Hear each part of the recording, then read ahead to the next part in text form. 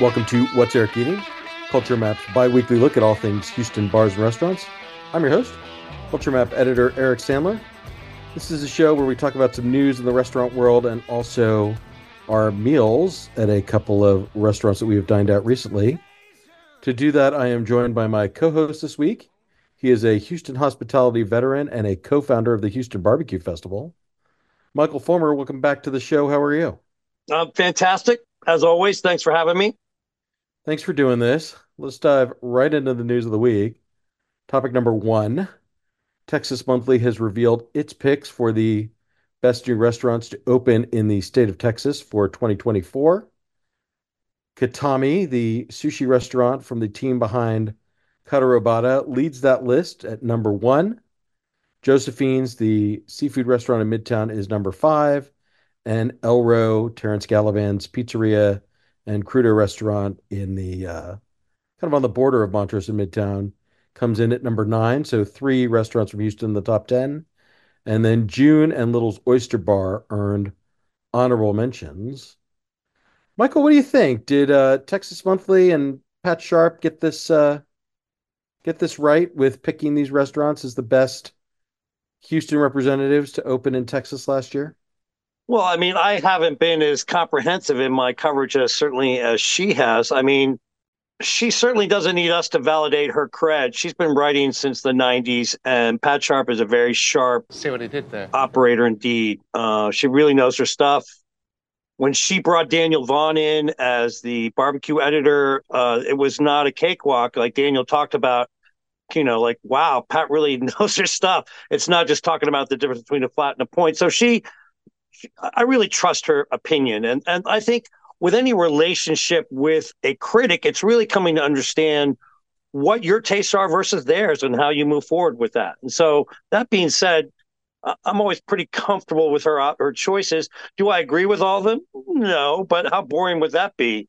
Um, Now, I have not been to Katami yet. I've been to Katarabata, a billion times, and I have nothing but the utmost respect for Ori and his whole crew there.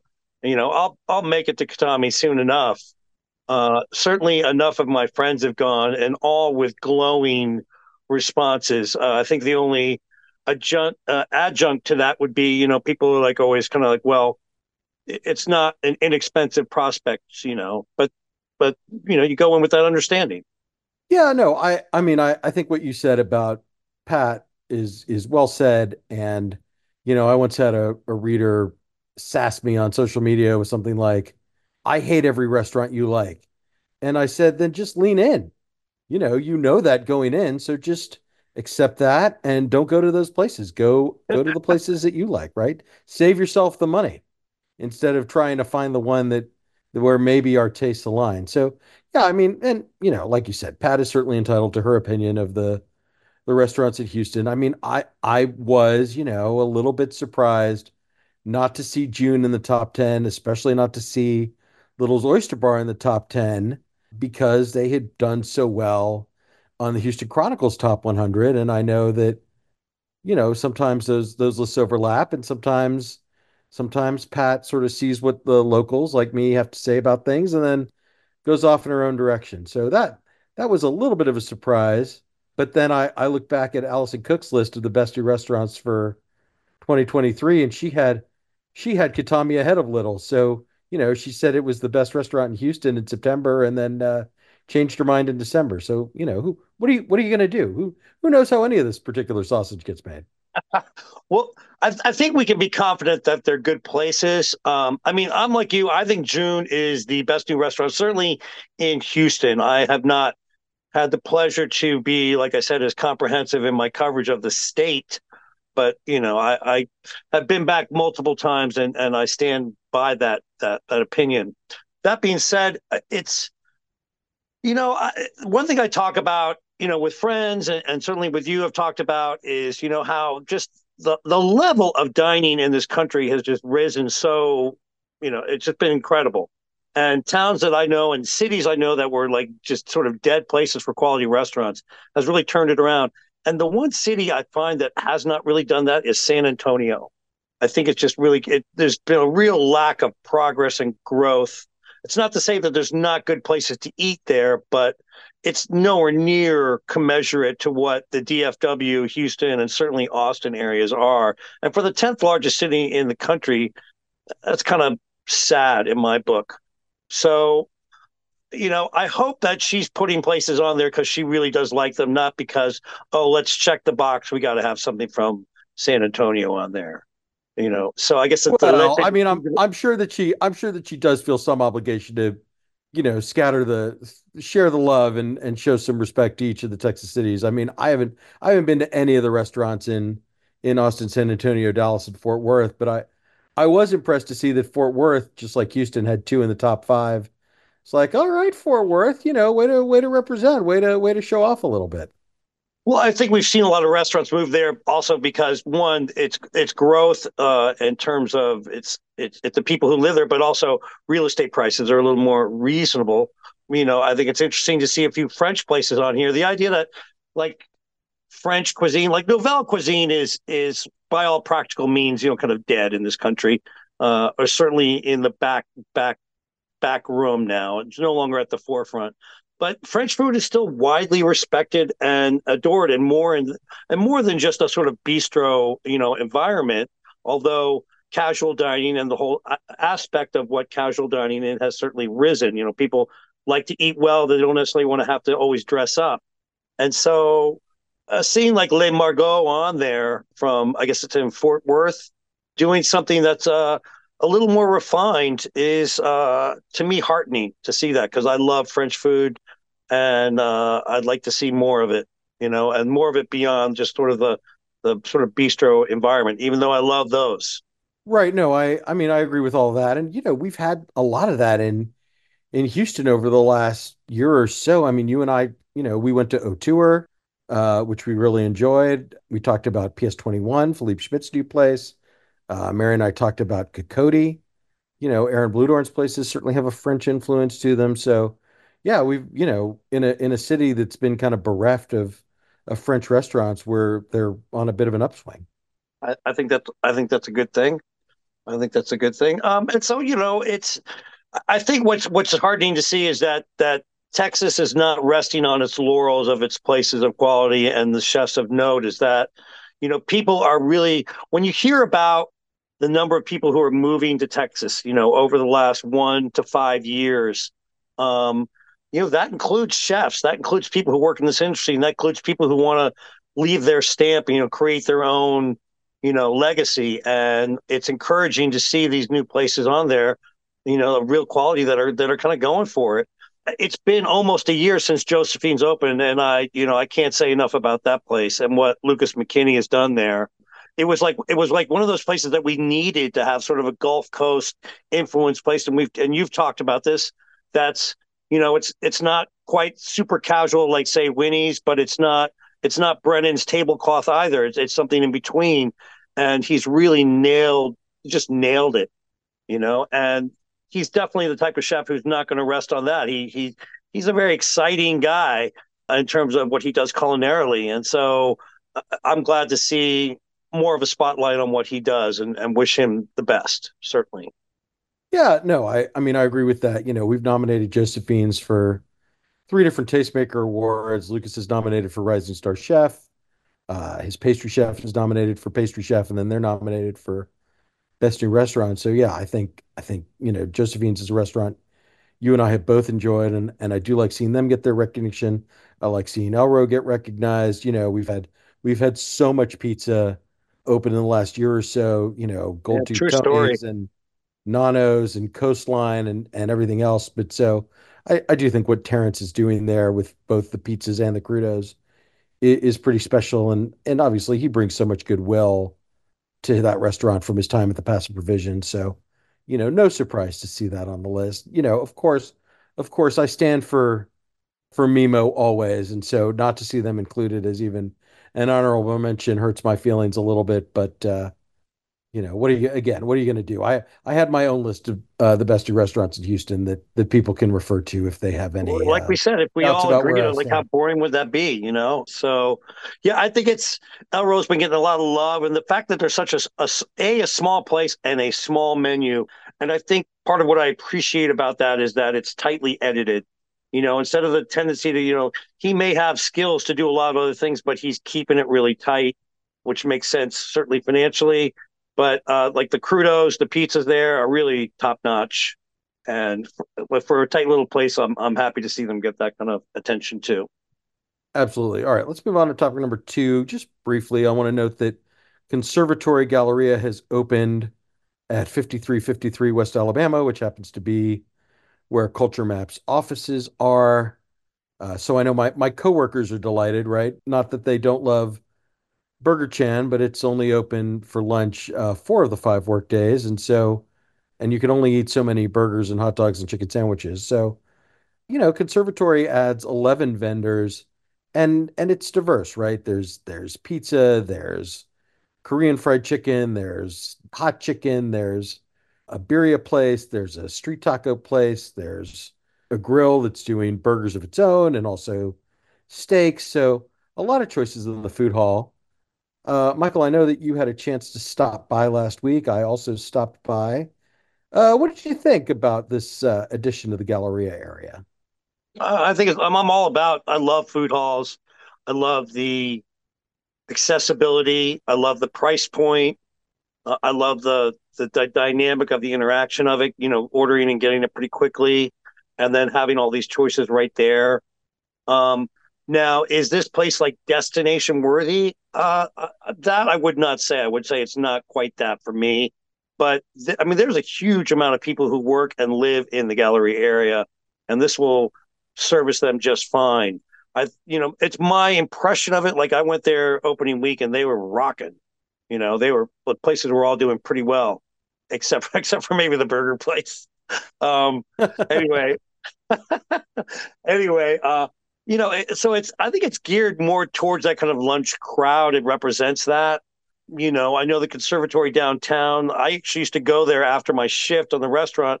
We'd go get pho or even barbecue or something like that. But downtown also had foot traffic, and I don't know that there's really foot traffic there. They're talking about being open really late. I think you said 1 a.m. is what you told me. That's I right. don't Yeah. see Yeah, I mean, that's just me looking forward. I don't see that lasting. I see it probably closing earlier. But if they can make it work, then more power to them. I would think it's more of a place that's going to, die down more early in the evening when that most of that area kind of goes to bed. I don't know that they'll get the nightclub crowd coming there, but if they can, more power to them. Right. I mean, I do think the idea of being open late does have a certain appeal. I mean, they do have 2 bars. They have a kind of a downstairs main bar with cocktails and beer and wine and a pretty extensive selection of all of those things. And they have the kind of upstairs Roxy Lounge, kind of an homage to the Roxy, the nightclub that used to be in that space more than 10 years ago. And just thinking about, if I have dinner in the Galleria area, someplace on Post Oak or even in the Galleria itself, and I want to drink afterwards, there's not really an obvious place to go do that, right? Like there are restaurants that stay open late, like Lock Bar stays open past midnight. La Coloniale has a lounge. Turner stays open late, at least on the weekends. But there's not really like a more casual kind of bar vibe. And so I think conservatory may have an opportunity just from that perspective, apart from, whatever the food is that the vendors are serving. And so, I know you're a little bit skeptical about that late night hours. I think it could work for them, especially, Thursday, Friday, Saturday. Now, are they going to have people walking in there at 11 o'clock at night on a Wednesday? No, I think probably not. But but I do think there's an interesting opportunity there for them. And then, the other thing I really like about this vendor mix is that they're all pretty experienced. Black Market Birria is a very well established food truck. Walker has been in different food hall environments. Birdhouse too. Rollin' Fatties is a food truck that's also at the Post downtown. So I think they're bringing some experience. They understand how to manage the flow. They can handle a pop. They can staff down when it's a little less busy. And I just think, it's a good mix. It's casual, it's family friendly, it's relatively affordable. So I think this is going to be a really nice addition to the area, and I'm sure my coworkers are delighted. I could put our producer Michael Carroll on the spot and just ask him, what he thinks of this new addition to the office because he's in the building a lot more often than I am. It is a much welcomed addition to the building because I've been in this building for, I think, 14 years, and we've never had this much in terms of choice. Our only option for a long time was Subway. That got old real quick. And it Oh, was the worst Subway in the history of the world. Like I don't know Exactly. within the boundaries of a chain restaurant how some are better and worse, but that was the worst Subway ever. It was absolutely terrible. So to have the Conservatory Galleria downstairs, I've been down there twice. I've tried the street tacos and I tried Birdhouse, and it's been just phenomenal so far. I've really enjoyed it. And just again, the options that it gives us, it's really it's really a much needed thing for this building that just hasn't had food options in a long time. All right, well there you go. The voice of God, Michael Carroll, sharing with us his perspective right. on the conservatory. All right, Michael Fulmer, do you have anything else to say about this? No, no. I mean, it's worth noting that they've got the parking options too, and that makes it all workable. The fact that they've got that. So, That and I think you and I have talked about this before. Where I mean, it's like you're probably going to see a couple of these come and go and change out for whatever reason, and that is actually a good thing. The operate the variety will be appealing for a lot of people. I think. Yeah, no, I think that's right. Right. It seems like a few of these different places are all doing different versions of tacos. I do kind of wonder how long that's going to last, but I also know there's not like a sushi or poke option, hand rolls, any of that stuff. And so it feels like there's an opportunity there if one of these vendors doesn't quite catch on as quickly that you could swap in some sort of Japanese raw fish concept and pick right back up. So yeah, lots of opportunity there. A very welcome addition to the area. And yeah, I'm going to say that does it for topic number two. And then topic number three. People who listen to the show every week will notice that I said Culture Map editor instead of Culture Map food editor. And that is because I was promoted last week to city editor for Culture Map Houston. I am now overseeing all of the site's daily production, and I don't need any. I've gotten so many people have said so many nice things to me over the last few days, and I appreciate all of it. The only reason I even bring it up at all is just to assure you that when they offered me the job, I said, I want to keep doing the podcast. And I was told unequivocally, yes, please keep doing the podcast. We like the podcast. We like that you have a podcast. So the podcast is not going anywhere. I'm not going to stop going to restaurants. We're going to keep talking about everything. It's just, I just have more to do now. My nice cushy work life just got a little bit more busy, but I'm up for a challenge. And I had Tim Malcolm from Cron.com said I'll be watching, and the people I work with will be watching. And Michael Fulmer in moments like that, I always think of the movie The Limey with Terrence Stamp, where he shouts, "Tell him I'm coming." You tell him! You tell him I'm coming! So Cron.com, I see you. I see that you're watching me. You tell him I'm coming. God bless All right. Steven Soderbergh. All right. That does it for the news of the week. We'll be right back with our restaurants of the week. Stick around.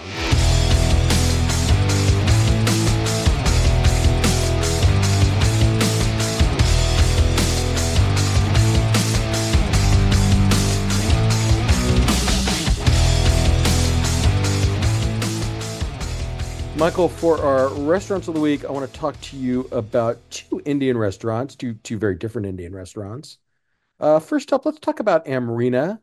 This is the fine dining restaurant in the Woodlands. It's been around for close to a couple of years now.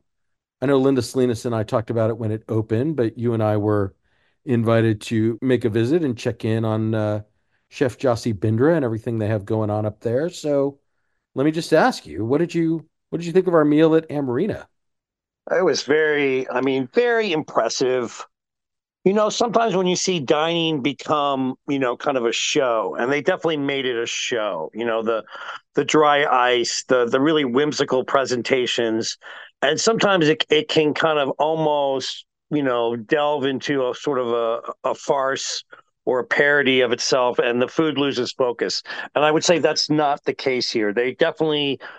They're all about the preparation. They're all about the execution and how the food ultimately is experienced, by the guests.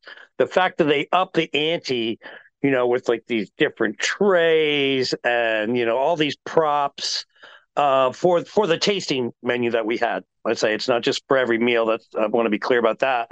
Was really enjoyable. At first, I was kind of dubious, and then I just like, okay, let's roll with it. And I got to say, the majority of what I had, I really enjoyed.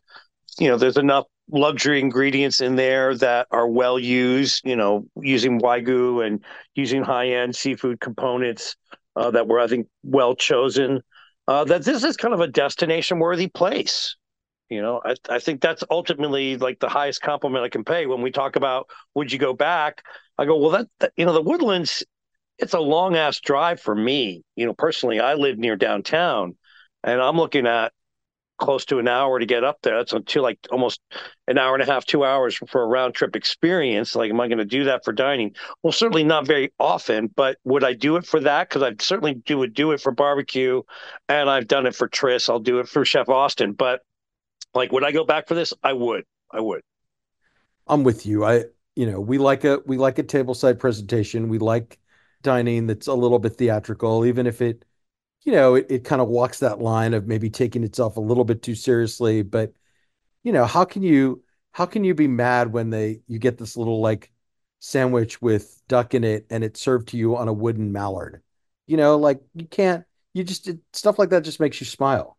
And I think, Chef Jossie uses those luxury ingredients very well. I mean, we had a really expertly seared scallop dish. We had a really beautiful butter poached lobster. We had crab. We had imported Japanese beef. We had lamb. I mean, I just do think I do think it was a very impressive meal from start to finish. And I'm with you. I mean, for us to make the journey to the Woodlands for dinner, it has to be pretty special. And this definitely ranks up there among, any of the best Indian restaurants in Houston.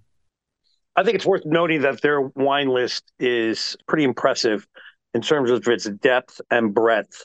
Wine and Indian food is not a very common for me personally, kind of experience. But this is definitely a fine dining experience, and whether you go for, a kind of just an elevated meal, or whether it's something more celebratory. And I think wine is always a good accompaniment in those respects, and that they really it was pretty impressive, the depth and, like I said, and breadth of the Burgundies, the Rieslings, the first and second growth Bordeaux's, the champagnes, and then of course a lot of the California stuff. It was a little bit unexpected actually, and I hope those sales move for them because they've got a real inventory there. So all you onophiles out there, there's something to add to your list. And there were some reasonably priced ones. It wasn't just kind of the standard 300% markup everywhere.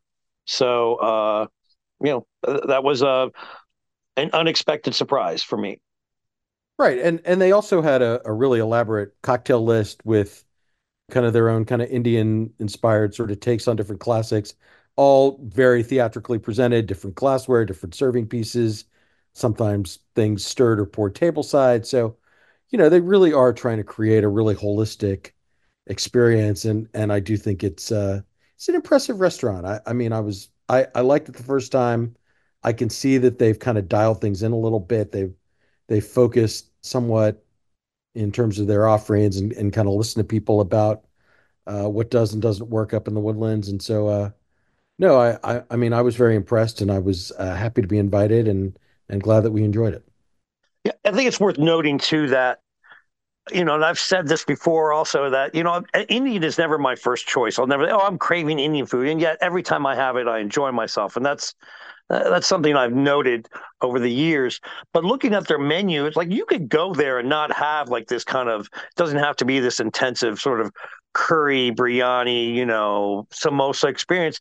They've got, strip steaks and bone-in ribeyes and pork belly and things that are done. You can bring your more straightforward guests who say, who might kind of like be, well, Indian's not my thing. And I think that's smart, particularly at that high level. That brings in potentially more of your business dining dollars too, so that they're being a little more egalitarian in terms of what their environment is, which is, North Houston, the Woodlands area, and so that makes it more accessible, which is certainly a smart thing to do.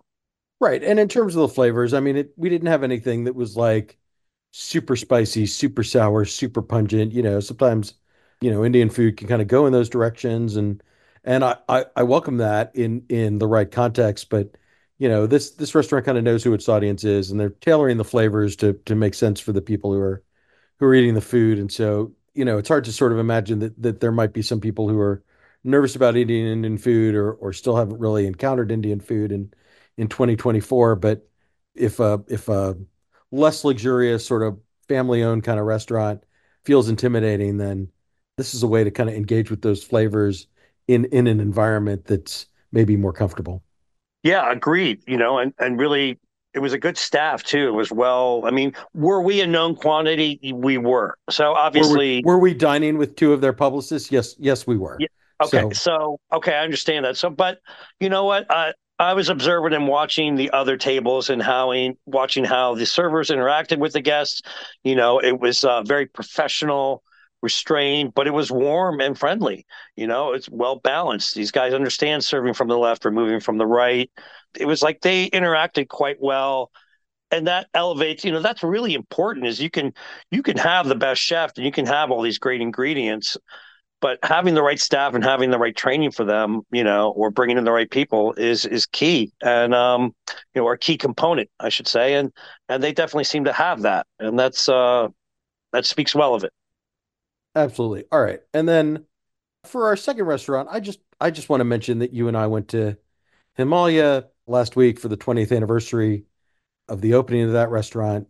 Kaiser Lashkari, his wife Azra, by any measure, 20 years in the restaurant business, especially for, an independently owned restaurant that marches so strongly to the beat of its own drummer like Himalaya does, is an extraordinary accomplishment and worthy of recognition. And we so often do new restaurants on this show, and I like trying new restaurants. I like talking about new restaurants. I like sharing those experiences with the audience and with my friends. But let's show a little love to a stone cold, no doubt, Houston classic. And Michael, I'll turn it over to you, and then I'll go next. But say something nice about Himalaya and Chef Kaiser. I mean, you're right. It is a Houston classic. He does some of the classic stuff, the biryanis, the vindaloo. I mean, he just nails it. These are slow braised meats in a sauce where the spices really coalesce beautifully. And, it's clear this hasn't just been slapped together.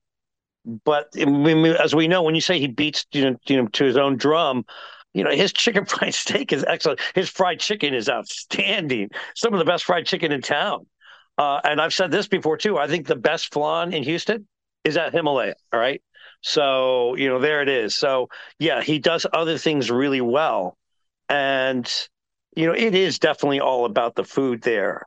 And I've never had anything less than just a wonderful experience. I remember, God, it's got to be 12, 14 years ago when I first went there. And I have a Malaysian friend, my friend Jasbir, who took me there. And the first time, like he didn't know me, he knew my friend. We had to get a second table attached to ours because of the amount of food.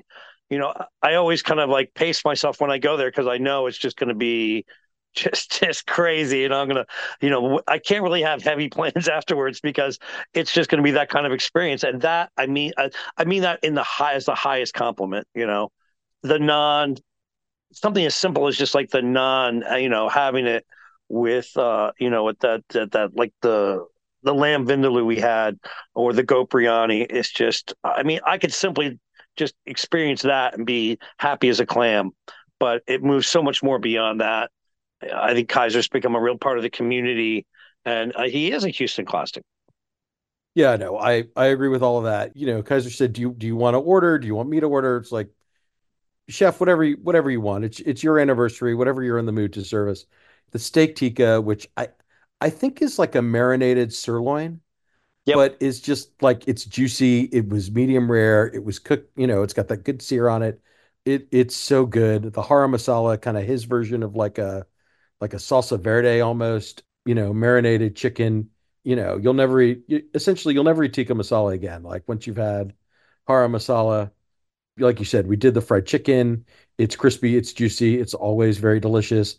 And then, every time I feel like I've mastered that menu and I know exactly what I want, he busts out like that braised beef dish, that shredded beef dish that That I was don't think I've insane. ever, yeah, that I don't think I've ever had before, and that we absolutely devoured. And then a friend of mine messaged me on Instagram to say, "Oh, have you had there's like the Gola kebab?" And I said, I don't even know what that is. It's something with it's ground beef with an almost pate-like texture that's marinated with papaya juice. And so now I got to go back.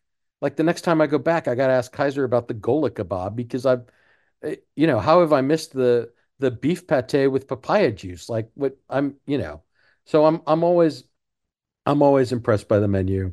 The food is always delicious. The garlic naan is a staple. And I noticed he has a new Instagram account up. He's hired a new social media team, and he has this very hilarious rant about don't call it non bread because the word non means bread. And so when you say non bread, you're saying bread.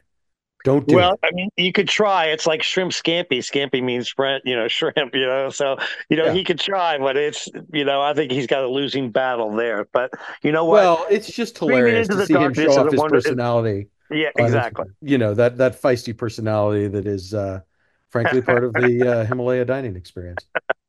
All right. Anything else? Nope. Then, Michael, I'm going to say that does it for the restaurants of the week. Thank you very much. Always a pleasure. Take care, my friend, and congratulations again on the upgrade and the promotion. Thank you so much. Thank you for listening. That's it for today's show. Join me on Thursday when my guest will be Jason Rychek from Little's Oyster Bar.